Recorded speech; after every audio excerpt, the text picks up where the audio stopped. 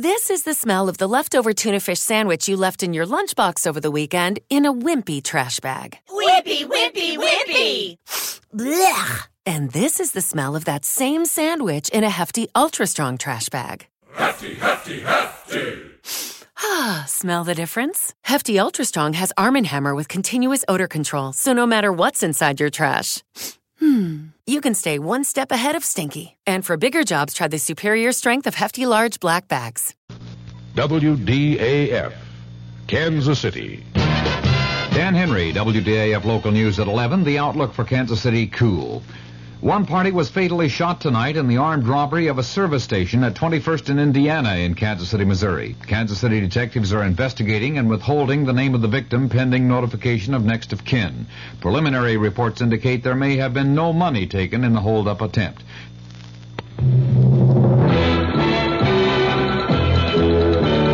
News of the hour on the hour from American Information Radio. This is Richard Wall from Los Angeles, and at this hour, President Nixon says he's given Congress and the public all relevant evidence on Watergate and related issues. And in Phoenix, Arizona tonight, the president told a Republican rally, "The time has come to get Watergate behind us and get on with the business of America."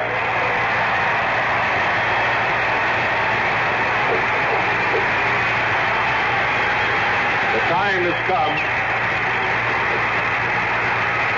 for the President and the Congress to devote their full attention to what you, the people of Arizona and America, think are of your great concerns. President Nixon was warmly received by the GOP crowd.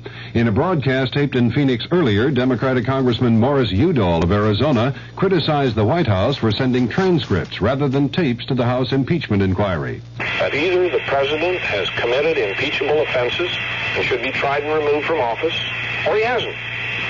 And every day that goes by without delivery of all the evidence to Congress and to the special prosecutor drags this process out and hurts this country. Congressman Udall is the featured speaker at the Democrats' counter rally in Phoenix tonight.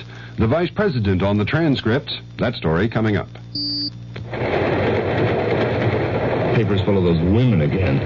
They say they don't have equal opportunity. Ridiculous. I don't know, Bob. I'm beginning to see they may have something there. What do you mean? Your daughter Mary Jean's doing all right, isn't she? Oh, yeah, just great. She's finishing college with almost a straight A average. Cost me $15,000. Hey, she wants a job in publishing. Can I send her to see you? Sure. Always glad to have a bright, pretty girl like Mary Jean around. We'll start her in the typing pool. Typing pool? Good college, great grades, and a $15,000 diploma so she can be a typist? If she were a young man, would you say the same thing? Let's stop neglecting one of the greatest untapped resources we have, the young women of our country. They deserve the same breaks as young male graduates who often move into executive training jobs straight out of college. Stereotyping women constantly as office workers only is just not fair.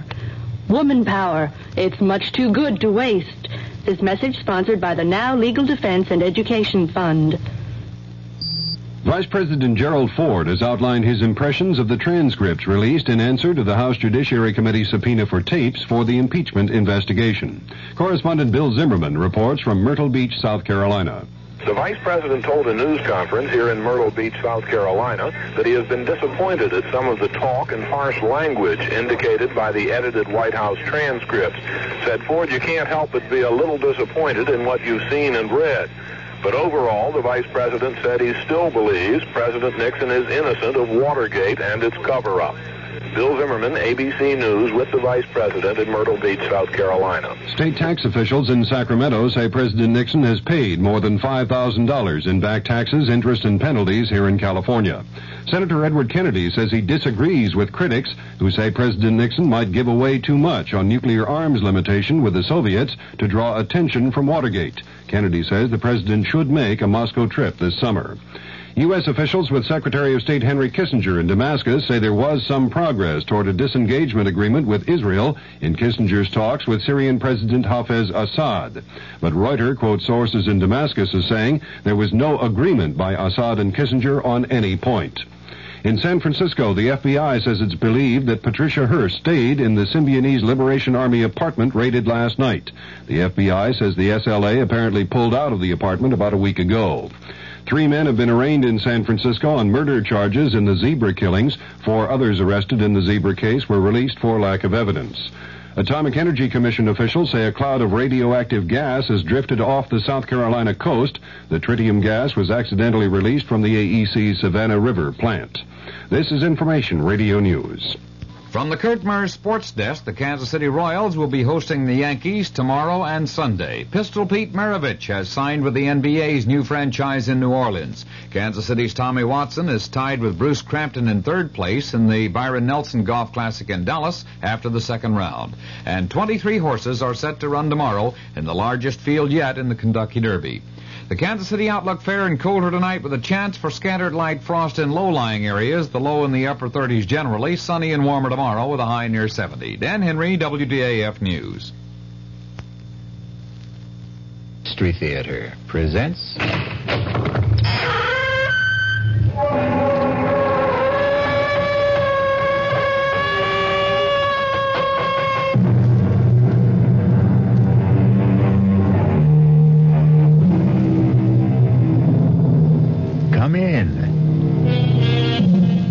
Welcome. I'm E.G. Marshall. Welcome to another hour of mystery and suspense, to a terrifying battle of wits. Our play poses a dilemma you have never faced, or are likely to face in your lifetime. Whether to commit the murder in your heart when your mind tells you to restrain yourself. Listen to what happened to one man, Thomas Drake, who did face that dilemma, and what he did about it. Professor Mallory, if you're a friend of Emery's, you've got to tell him to stay away from my wife. Really now, Drake, I don't like to interfere in the personal life of faculty. You must. You must tell him, or I won't be responsible. I don't want to kill him. But I don't trust myself. Come now, Drake. Sensible people don't solve their marital problems like that. With murder.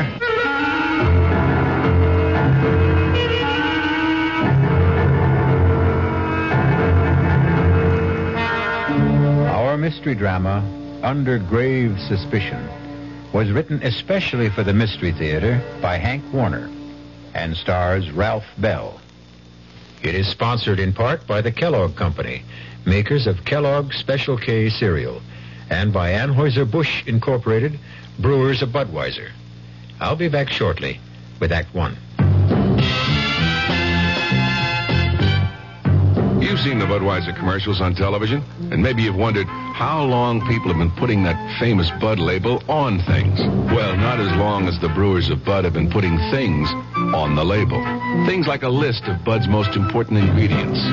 Quote, brewed by our original process from the choicest hops, rice, and best barley malt. And things like the following statement. This is the famous Budweiser beer. We know of no brand produced by any other brewer which costs so much to brew and age. Our exclusive Beechwood aging produces a taste, a smoothness, and a drinkability you will find in no other beer at any price. Unquote. Yes, brewing beer right does make a difference. Read the Bud label. Taste the king of beers, and you'll agree, when you say Budweiser, you've said it all. Anheuser-Busch, St. Louis. A, we're the action corps. C, we contribute more. T's for the teamwork of our crew. I, our ideals are high. O, oughtn't you apply? Means it's now that we need you. A, C, D, I. We could go on all day. Oh. Here's why volunteers are needed right away. Action is VISTA, the Peace Corps, RSVP, SCORE, and other volunteer programs that are helping people to help themselves. If you're trained in a skill or just have a little love to share, Action needs you. Yeah, baby. Action really needs you. Don't crawl under a rock. Get into action. Oh, yeah. This is a public service of this station and the Advertising Council.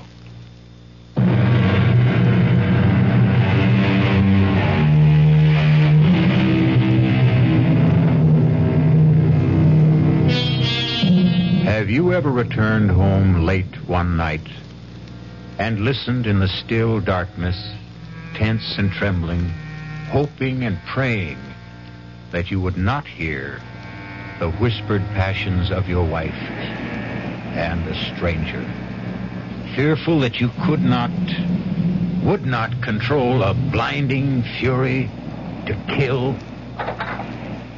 That man getting out of the car on that dark dead-end road on the windswept bluff overlooking the desolate Long Island Sound beach, hurrying by cloud-veiled moonlight down the winding footpath through the scrub pines and brush to his isolated cottage, is Thomas Drake. Despondent, depressed. I should have telephoned, given us some warning that I'd be home a night earlier. But deep down I had the feeling that I still couldn't trust her. And I had to find out. I hurried towards the cottage, wondering why there were no lights on. Wondering whether she was asleep, alone, or with... I walked around from the back of the house, across the gravel mound, toward the waterside porch steps, not caring whether the crunch of my footsteps could be heard inside. The only other sound was my pounding heart and the surf washing the loose gravel off the berm. The half-moon slipped behind a bank of black clouds, and in the darkness, I tripped over the shovel, left lying on the gravel. I kicked it away. I went up the porch steps to the front door. I tried it. It was not locked. I stepped inside and listened. I called out, "Marianne!" The bedroom door was closed. I opened the door. I stabbed at the light wall switch. The ceiling flooded. An empty made-up bed. I went to the kitchen. Turned on the light. It was swept and tidy. The counter, the sink, the stovetop, bare and dry. Not a trace of food particles. No lingering cooking odors. The dish mop, dish towel, bone dry. I needed a drink to calm down. I reached for the bottle of bourbon in the kitchen cabinet. Poured myself a stiff one. Wondering where she was. The drink only added fuel to my slow burn. I flushed with waves of anger. I had to get out in the air to think. I put out the house lights, carried the bottle and the glass to the porch, and settled down to wait. The cool onshore wind on my face. The moon playing hide and seek with the dark clouds. The lights of Connecticut blinking across 10 miles of black water. The old field light alternating beams of green and red. It was restful. But as I nursed the bourbon, I couldn't altogether get her out of my mind. My thoughts wandering back in time, wondering if she'd left me or would, once again like the first time, before we were married and were living together in my apartment on Manhattan's swinging east side. Two modern, sensible singles willing to give it a try.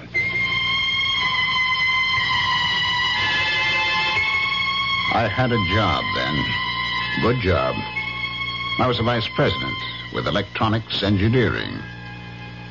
I got home that night. It was Friday night, about 8 o'clock. And as I let myself in... Yes, dear. I heard her talking on the phone. Come on up, Jack. Oh, ask the doorman to hold a cab. He just got home. Well, who was that, Jack Harrison? Of course. Who else? You know, I'm getting tired of his hanging around. Why did you tell him to stop calling you? He didn't. I called him. You look so surprised, Thomas. You don't have the time anymore for anything but dear old electronics engineering.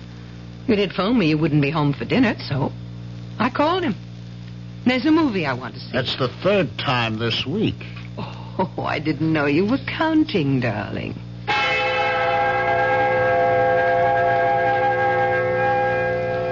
I waited that night, watching television, dozing fitfully. My mind going back to the smiles and looks they had exchanged as they left. I could see them after the movies going to the Purple Camellia for nightcaps and the wild rock of the panting cougars. And then senses-stimulated bodies pulsating with savage beats to spend the night with him.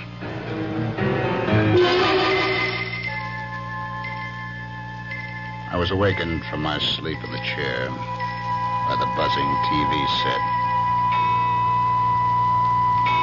It was 4 o'clock. I fought off the idea of phoning her at Harrison's apartment.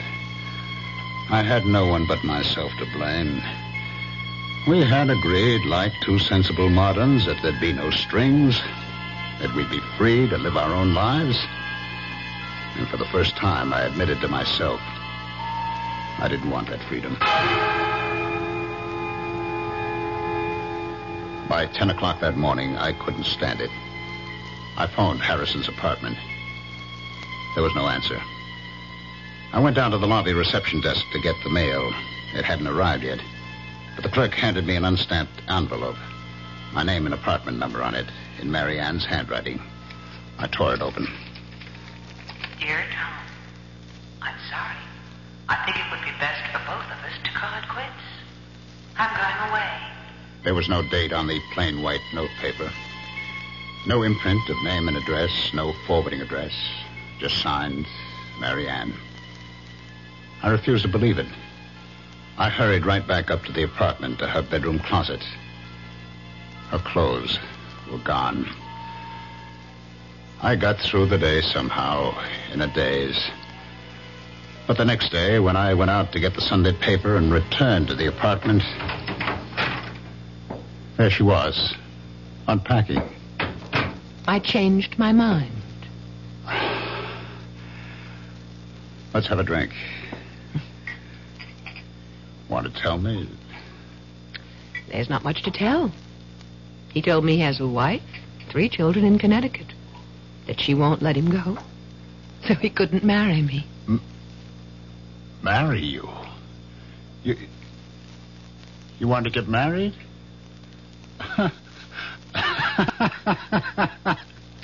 Is that all? You wanted to get married?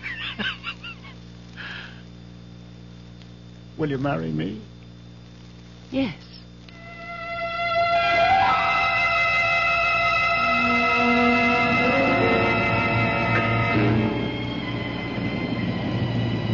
Now, here I am, waiting once again. Like two sensible moderns, we adjusted to marriage. We seemed to be making a go of it. Until I lost my job and the cutbacks of government contracts. We subleased the apartment, moved to the cottage to make the rounds of electronic firms on Long Island. I sat there on the porch, waiting once again, looking up and down the beach. And suddenly I saw a flashlight about 100 yards down the beach. It moved around, but it did not advance. And then it went out. I listened. The crunch of footsteps on gravel, carried by the wind, grew louder. I could make out the silhouettes of a man and a fishing rod on his shoulder. He was alone, hugging the waterline. As he came abreast, I called out, any luck? It was Professor Mallory of the State University Marine Laboratory at nearby Flax Pond. Oh, not a thing. I was hoping to pick up a striper. Line got snarled and the reel too tangled to bother with tonight. Well, I'm just having a nightcap. Did you join me, Professor? I could stand one short one. Getting a bit nippy. We talked. He sipped his whiskey. I don't know how many I had. He talked about projects at the Marine Lab, the need for more state funds for research on wetlands, water pollution, erosion. He knew I was trying to get relocated. Had given me a letter to an executive at the Grumman plant. Hear anything from Grumman? No, not a thing. I've about exhausted the job possibilities on Long Island. I spent yesterday and today in New England. Well, thanks for the drink. I'm sure the job market will open up. Say hello to Mrs. Drake. Thanks again. Dr. Mallory. Yes? Would you do me a favor? Favor? Well, you're a friend of Emery, Richard Emery. I know you know him. But are you a friend of his? Well, he's one of several new young chaps doing postdoctorate work at the Marine Lab. It's a small group, and we're all more or less friendly. I mean, will he listen to you as a friend? Listen? Yes.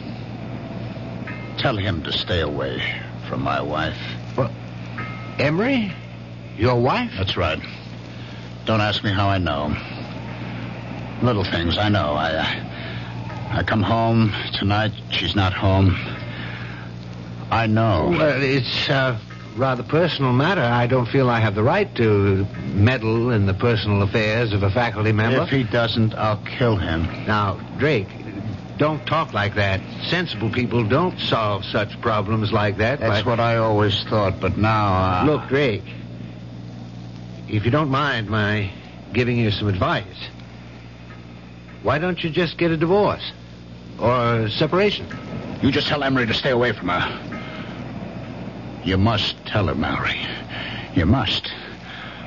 I don't want to kill him, but I'm afraid. There'll be a breaking point. You tell him, Mallory, tell him. If you don't, you'll share the responsibility. Now, Tom, you're overwrought. You'll feel better in the morning. All right, I'll talk to Emery. Thanks. Good night, Tom.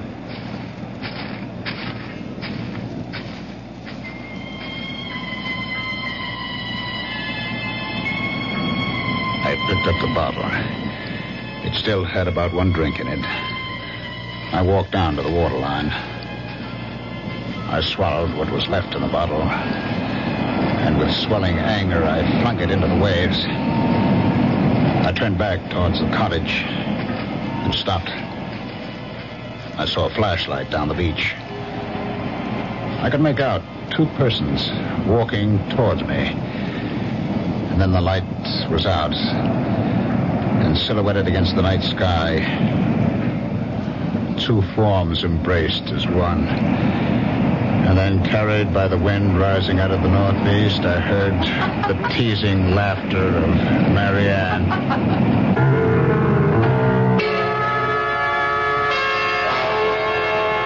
Well, there may be laughter in the wind, but for poor Tom, this is no time for levity.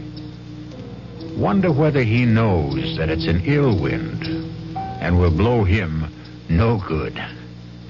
I'll be back shortly with Act 2. Breakfast in the morning, Kellogg's has that wholesome taste to get you up and grinning. This is Jerry Coffer for Kellogg's Special K. You know, for years we've been talking about the Special K breakfast, a great way to start the day if you have a weight problem. You may have seen or heard our latest commercials, which symbolize the problem of being a few pounds overweight by using this ball and chain. That's the sound effect. But so many people have come to know the Special K breakfast that can help solve weight problems, they sometimes forget that Special K is America's favorite high-protein cereal. It has 8 essential vitamins and iron, and so delicious that lots of folks, kids as well as adults, eat Special K just for the sheer good taste of it. So we don't want you to think that you have to wear a ball and chain to eat Special K. All you need is an appreciation for the finer things of life, a 1-ounce bowl of Special K, 4 ounces of skim milk, tomato juice, coffee, and maybe a little sugar. The Special K breakfast can help you lose weight all by itself, but it really is a good start. Who knows how to help you solve your shopping problems? The Better Business Bureau knows. Wednesday, 10 o'clock. I'm back at the office working on the case when my secretary brings me the mail. Thanks, kid. The usual stuff. Then I see it. It's addressed to me, resident. Inside, a fake rabbit's foot. The pitch, A $2 donation or send back the rabbit's foot. My problem? What to do about it. I'll help you with good advice from the Better Business Bureau. Oh, yeah? Spill it. If you receive unordered merchandise in the mail, you are under no obligation to return it or pay for it. Thanks, pal. You're okay. Just another consumer tip from your Better Business Bureau.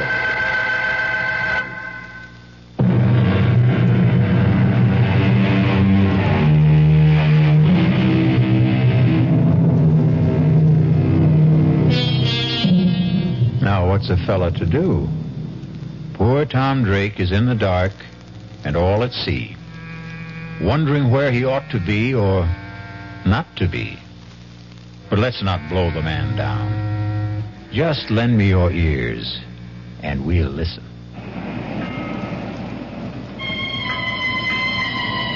Their embrace in the dark was brief. And they started walking towards the cottage without using the flashlight. For a split second, I thought of walking towards them for a showdown.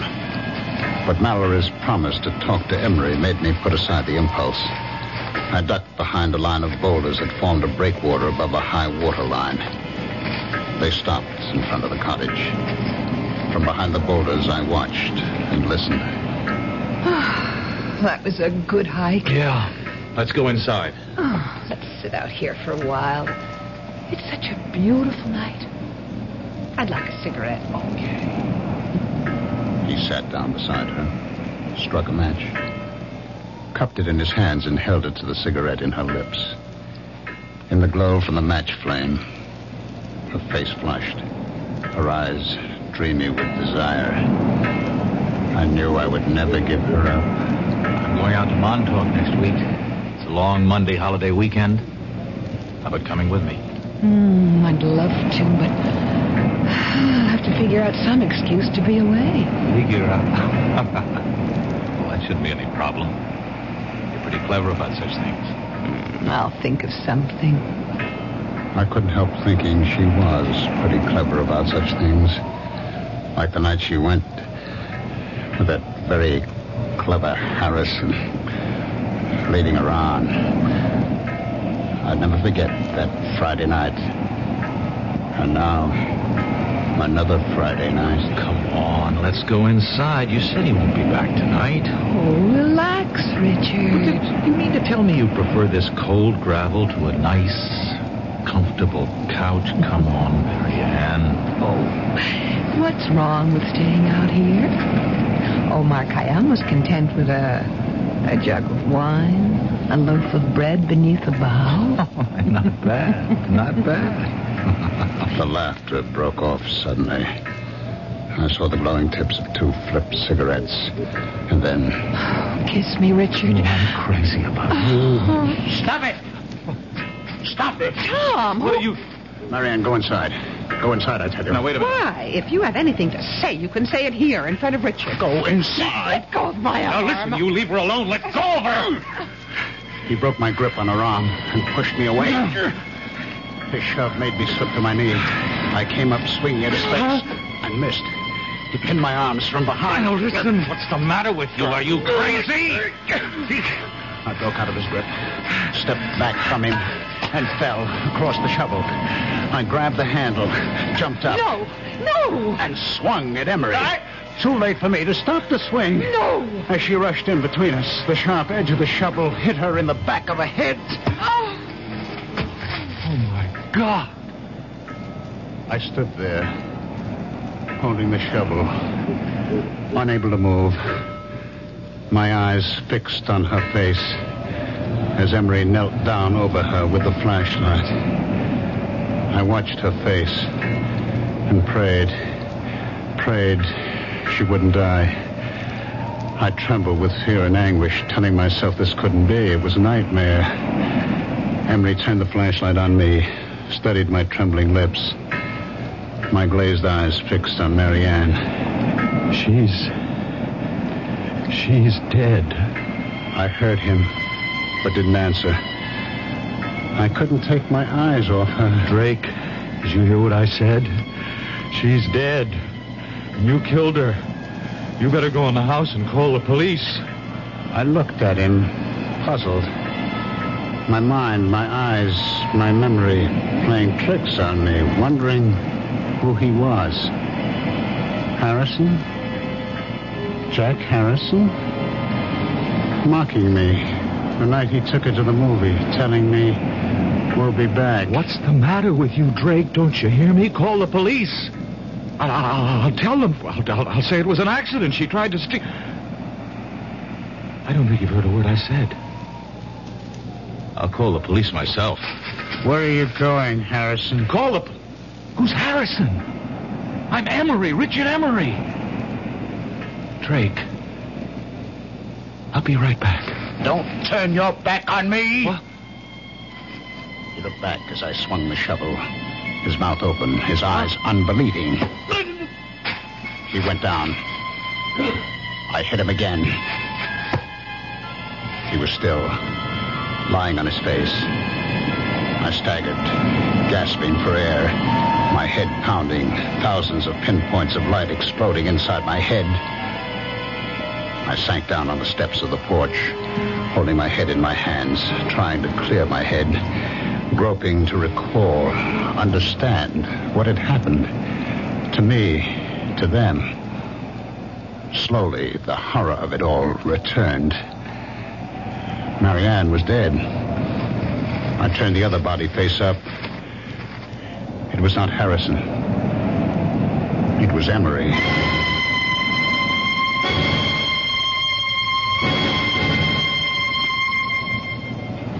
I don't know how long I sat there on the porch steps. Finally, I faced it. I decided to try to get rid of the bodies, bury them temporarily in the gravel berm. I'd have to get a small boat, that rowboat, in the woods just above the flood water line stored by one of these summer residents. I'd row the bodies out to the channel, weight them, drop them overboard on an outgoing tide. The strong current on the bottom of the channel would move them out to the sea. The loose gravel was only about 3 feet deep. It would be deep enough to hide them. I dragged the bodies over, laid them end to end, covered them, building up the gravel mound to the same height of the berm that ran parallel to the water level. I inspected the shovel. The metal glistened clean, no sign of blood or hair. I stood it against the porch rail, went inside. I sprawled out on the bed, exhausted, and fell into a heavy, dreamless sleep.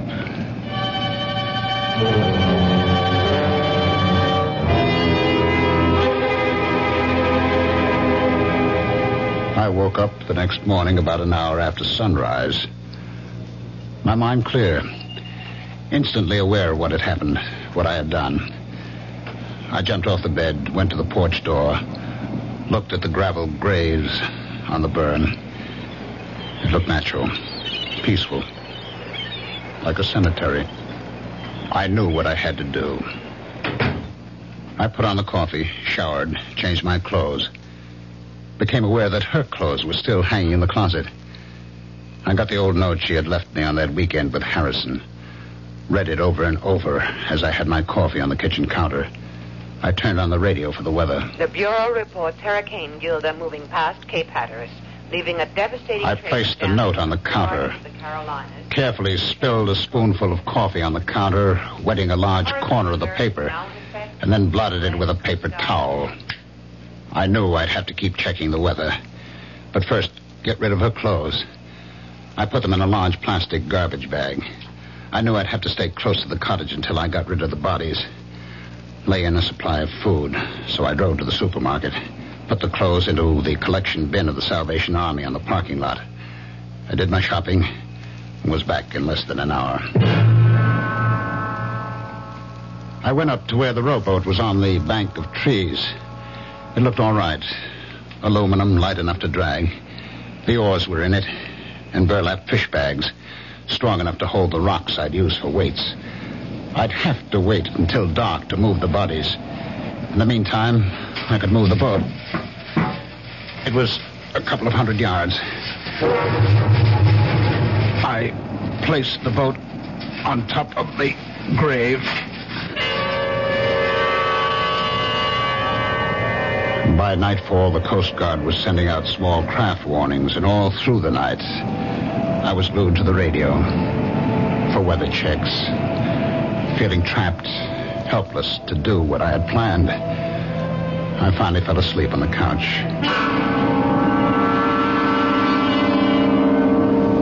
I was awakened by the Sunday morning church music and a loud knocking on the porch door. Joe, are you in now? I didn't recognize the voice. I hesitated. The knocking stopped. I heard him walk down the porch steps. I put on my shoes, went to the door. He was sitting on the edge of the transom of the boat, his back to me, smoking a cigarette, fishing pole across his knees. It was Mallory. He turned. Didn't wake you, did I? I heard the radio, and I thought I'd stop by. Feel all right? Okay now, but yesterday, what a head. All day. How about some coffee? Oh, thanks, but I've got to get back to the lab. I didn't know you had a boat. Oh, it's not mine. Belongs to the Johnsons. I saw a couple of kids dragging it out of the patch of trees up there. They ran when I started towards them. Thought I'd better keep it here for them. I guess it's safe enough here, unless we get that hurricane. I'd pull it up on higher ground if the weather gets worse and Gilda doesn't move out to sea. Well, I'm glad to see you feeling better. Dr. Mallory, did you get a chance to talk to Emery? No. Matter of fact, I haven't seen him. I stopped by his room Friday night after I left you. He wasn't in. I left a note to call me. I didn't hear from him all day Saturday. He wasn't in Saturday night. Not in his room this morning either. It's not like him to go off without a word. I've been thinking over, Dr. Mallory. It's no use talking to Emery. I can't keep it tied to me. She's left me. Oh, did she? I'm sorry. Perhaps for the best. Well, she didn't get home Friday night and left me a note. I found it in the kitchen Saturday morning. Is she leaving you for Emery? She didn't say. I see. Well, I'm sorry, Drake. I really am.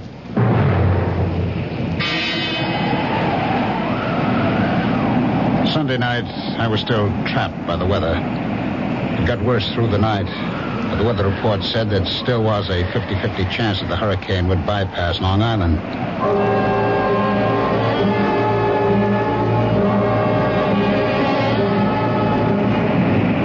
About noon the next day, the wind died down.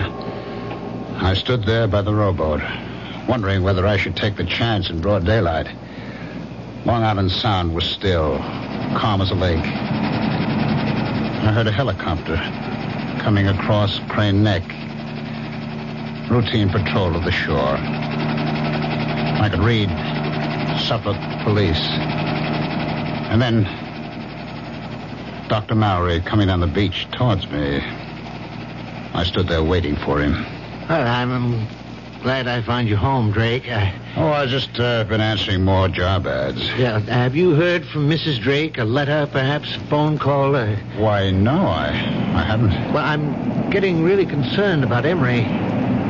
No one at the lab has seen him or heard from him for 3 days. This morning, I looked through his room. His clothes, his suitcases were there. I can't understand. I was hoping if you'd heard from Mrs. Drake and knew where she was, I'd ask her if she had any idea about where Emery might be. Well, I do have her mother's phone number in Ohio and her sister's in Connecticut.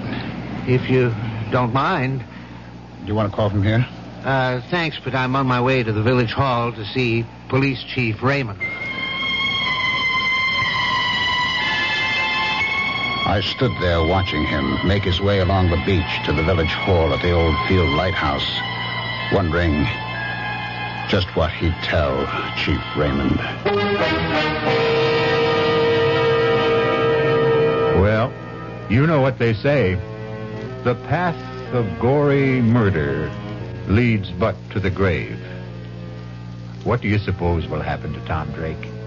Will he be like that comedian who murdered people with stolen jokes and was hanged by his wits' end? I'll be back shortly with Act 3. Hi, Ms. Goldilocks here. Professionally taste-testing diet drinks can be very difficult, but I've just had to bear with it. Then I found sugar-free Diet 7-Up. It doesn't taste like other diet drinks. It's fresh, light, natural, delicious. Sugar-free Diet 7-Up tastes so good that I've taste-tested it hundreds of times, and each time I've given it my seal of approval. Yes, this one's just right. You've finally made your gift list. Your neighbor's child is 2, your niece is 6, and nephew is 7. But before you go to the toy store, there's something else you should do.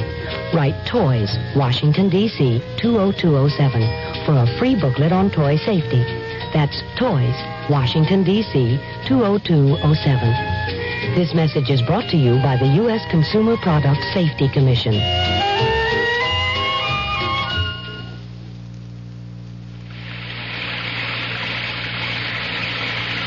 Sometimes a gentle rain in one place adds up to a raging torrent in another.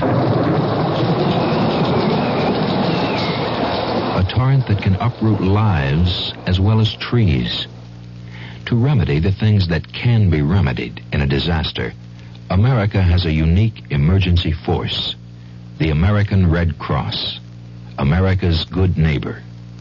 Red Cross is on call 24 hours a day, every day, to cope with emergencies, whether they're on the next block or a continent away. Most of the help that's given is from volunteers. The money's from volunteers, too. Volunteers like you. If you need help, join us. If you can give help, join us. The American Red Cross. Help us help people just like you.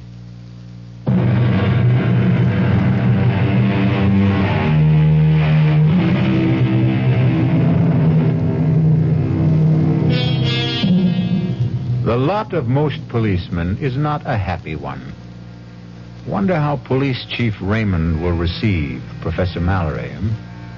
Will he use the right bait and make a haul, or lose hook, line, and sinker? Let's follow our troubled professor and find out. What's this all about? Emma said to tell me it was urgent. Well, I mean, it's not a matter of life or death, is it? I hope not. Ooh, well, you sound like you're not so sure. I'm not, but I am getting worried. Somebody been stealing typewriters and lab equipment again? No, Chief. Well, this may sound odd, but a member of the lab faculty seems to be missing. Oh? That's, what do you mean, missing? No one's seen him since Friday afternoon. Well, this is only Monday. Yes, but he was not in his room Friday night, Saturday night, Sunday night. He didn't show up in the lab today. Well, what about his weekends? Did he have them free? Oh, sometimes, when scheduled. He was not scheduled to be off this weekend. Uh-huh. The chap he rooms with, Garrison, says he saw Emery Friday noon. Well, Garrison was off this past weekend. He got back Sunday night. I saw Garrison this morning.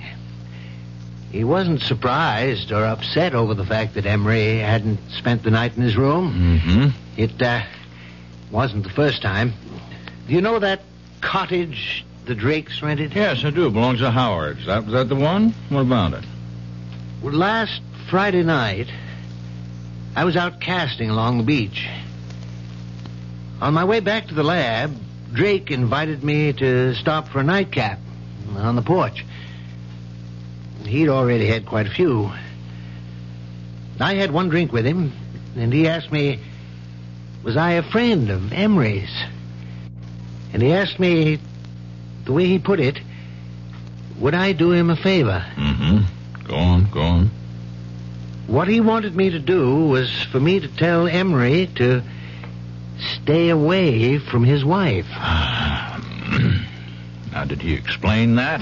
Did he mean Emery was annoying his wife, or did he mean they were having an affair?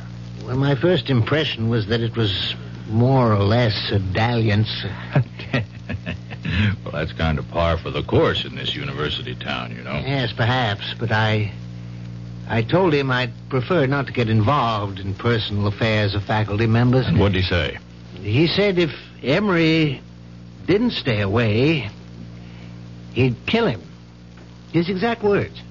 Huh? Of course, he was very drunk when he said it. I told Drake to calm him down, that I'd talked to Emery. Yes, I see. Well, now, what about Mrs. Drake? Was there anything said to indicate whether she was inside the cottage while Drake was blowing his top this way to you? No. There were no lights on inside. Matter of fact, Drake made it clear that she was not home. He implied, without mentioning Emery by name, that she was out somewhere with him. Well, in that case, she could have some idea about where he might be. That occurred to me. I went back there yesterday morning with that in mind. And did she? She wasn't there. Drake told me she'd left him. He said she didn't come home at all Friday night. He said he found a note from her in the kitchen Saturday morning. Well, that's quite a coincidence, to say the least. Did the note say she'd gone away with Emery? Well, Drake didn't show me the note, but as much as said, there was no mention of Emery. Have you been to the cottage since yesterday? I stopped there on my way here. Drake says he hasn't heard a word from her. No mail, no phone call. But I asked him, would she perhaps have gone to her parents' home, to a relative? He gave me these phone numbers. Oh, yes, let me see that. Ohio and Connecticut. You think we ought to call them? No. I'll drop in on Drake. I'd rather he made the call. You see, if we can't locate Mrs. Drake and you don't hear from Emery, that leaves us with 2 missing persons. We'll put out an all-points teletype alarm, full descriptions and photos. I'll keep you posted, Mallory.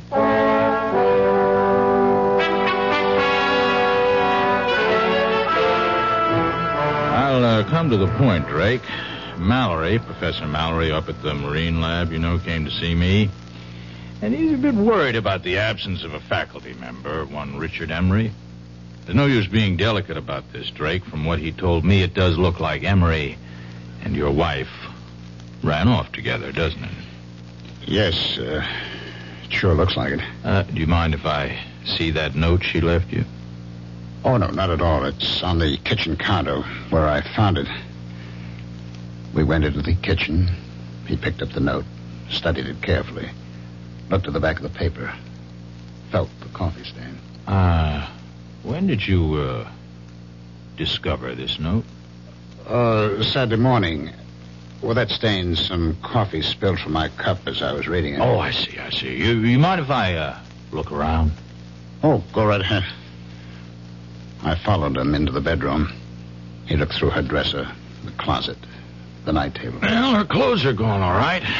I was looking for a letter she might have received from a friend or relative, inviting her for a visit for a few days or a week. I mean, did she mention such an invitation to you? No. Well, if she did get such a letter, she could have taken it with her. I mean, have you called her parents or her sister? Well, frankly, no. I was hoping I wouldn't have to do that when she'd come back, or write or phone. Well, if they don't turn up in a week or two, we might perhaps go on the assumption that they're dead. You see? And start a search for their bodies. You don't think... Well, look, Chief, I was drunk when I told Mallory... No. I don't think you killed them. Of course not. What would you do with the bodies? Bury them out there? Let's not get morbid about this. You don't think I'm going to call out the tractors to scrape down the gravel, do you?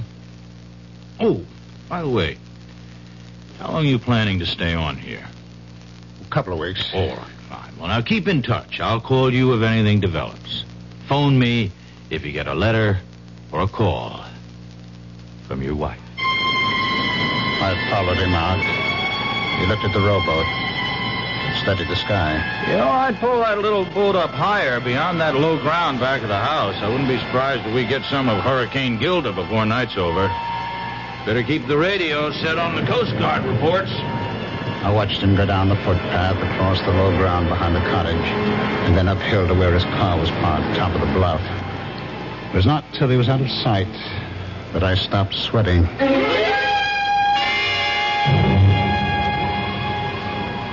It stayed calm, windless, an oppressive silence hanging over the water and the land. The sky was sunless, gray, not a cloud in sight. I'd heard of the calm before the storm, but I'd never seen it. I filled the kerosene lanterns, got candles ready. Gale warnings, Cape May to Block Island. High tides 3 to 4 feet above normal with flooding along lowlands. By late afternoon, all up and down the sound, white caps galloped shoreward from as far as the eye could see. Treetops swayed and twisted in the whistling wind. The waves crashed higher on the shore. It started to rain hard. Windswept sheets of water lashed the roof and the shingled siding. The lights went off. I lit the lanterns and candles. Winds 50 to 60 knots. Residents alerted to evacuate low-lying shore areas. The door banged open, and the wind picked up the rowboat, sent it rolling side over side across the low ground behind the house. I stood with a lantern on the gravel berm, watching the waves inching closer, lapping the foot of the gravel mound, loosening gravel in the backwash. And then I heard the phone ringing. I went to it, picked it up, still watching through the open door, the waves breaking over the gravel. Hello? Hello, Drake. This is Police Chief Raymond. What the hell are you still doing out there? Didn't you hear the evacuation alerts? Oh, the phone fell out of my hand. I saw waves crashing over the grave and ran out. Now, Drake, you listen to me carefully. There's been a breach in the shore about a quarter mile down the beach. Get the hell out of there. You'll be cut off. You hear me? Be there. Hello?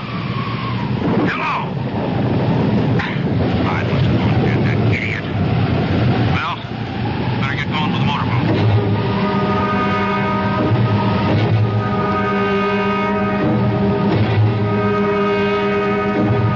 I knew I had to keep shoveling on the gravel and sand as fast as the waves washed it off. But for every shovelful I threw on the grave, the waves washed off too. I lost track of time. I knew I had to keep at it to keep the grave covered.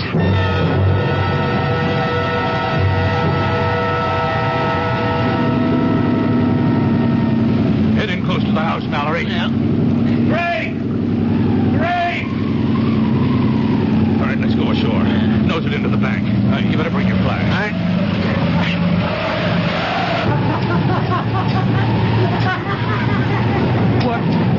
What the hell is he doing? No! No! You can't come back! Never, Harrison! Never! God of mercy. It's Emery. Well, I better get him over to the Riverhead Prison Hospital. Tide will be going out in a little while. Let's put this rope around the ankles and secure it to the porch. Mallory, you stay here until the county police and the coroner get here.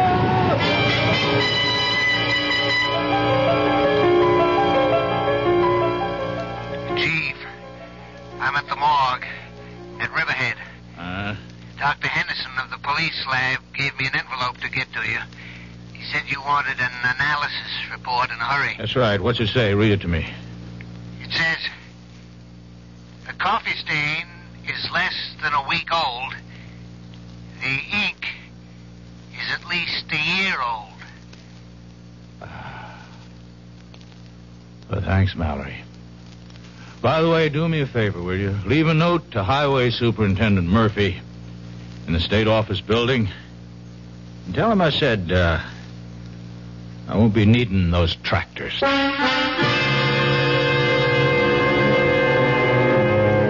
Well, imagine What do you think of that police chief? Isn't he the fishy character? Anyhow, we didn't have to scrape bottom. I'll be back shortly. Hello, this is Goldilocks. It seems like only yesterday that I was a little girl tasting porridge. You know, this one's too hot. This one's too cold. And now I conduct taste tests on diet drinks. And there's one I must tell you about. Sugar-free Diet 7-Up. It has a fresh, natural, delicious taste. It drives my taste-o-meter crazy. Sugar-free Diet 7-Up. This one's just right. Answer on. I'm building a kite out of tissue paper, and it's beginning to rain. What do I need? Umbrella or plastic kite. Answer, Ron. How many children are born with birth defects? 250,000 a year in the United States. What's being done? The March of Dimes supports research, medical service, and public education programs. How can I help? Answer, Ron? Like me, the March of Dimes needs money for answers. Give to the March of Dimes.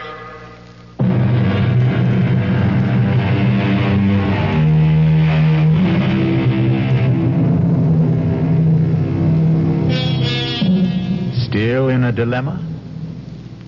We hope you never have to face it. We can offer some advice, though. When you are uptight about any matter, nothing like settling down at your radio and letting the cares of the day slip away as your mind and ears carry you off on a relaxing journey of mystery adventure. Our cast included Ralph Bell, Patricia Wheel, Robert Dryden, and William Redfield. The entire production was under the direction of Hyman Brown. And now, a preview of our next tale. No, I want to know. I'm afraid he had the head impaled on a pike and left to wither on the battlements. The body, of course, was interred. Oh, my God. Nasty types they were in those days. How old was she? Oh, see, I think I remember. Oh, yes, 24. Just my age. So young to die and be buried forever. Oh, well, the legend is, of course, that she hasn't been. You mean she haunts? Oh, rather. She was quite a horsewoman, history tells us.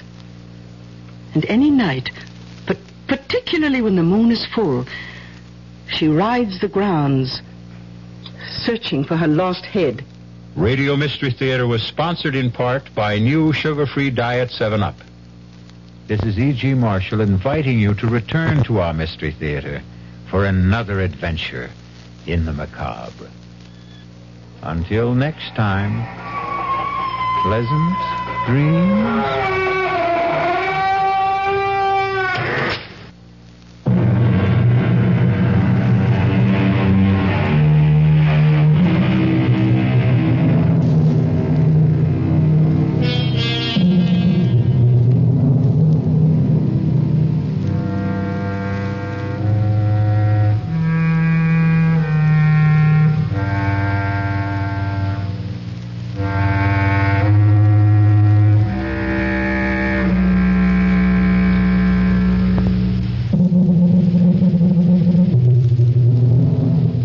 WDAF, Kansas City.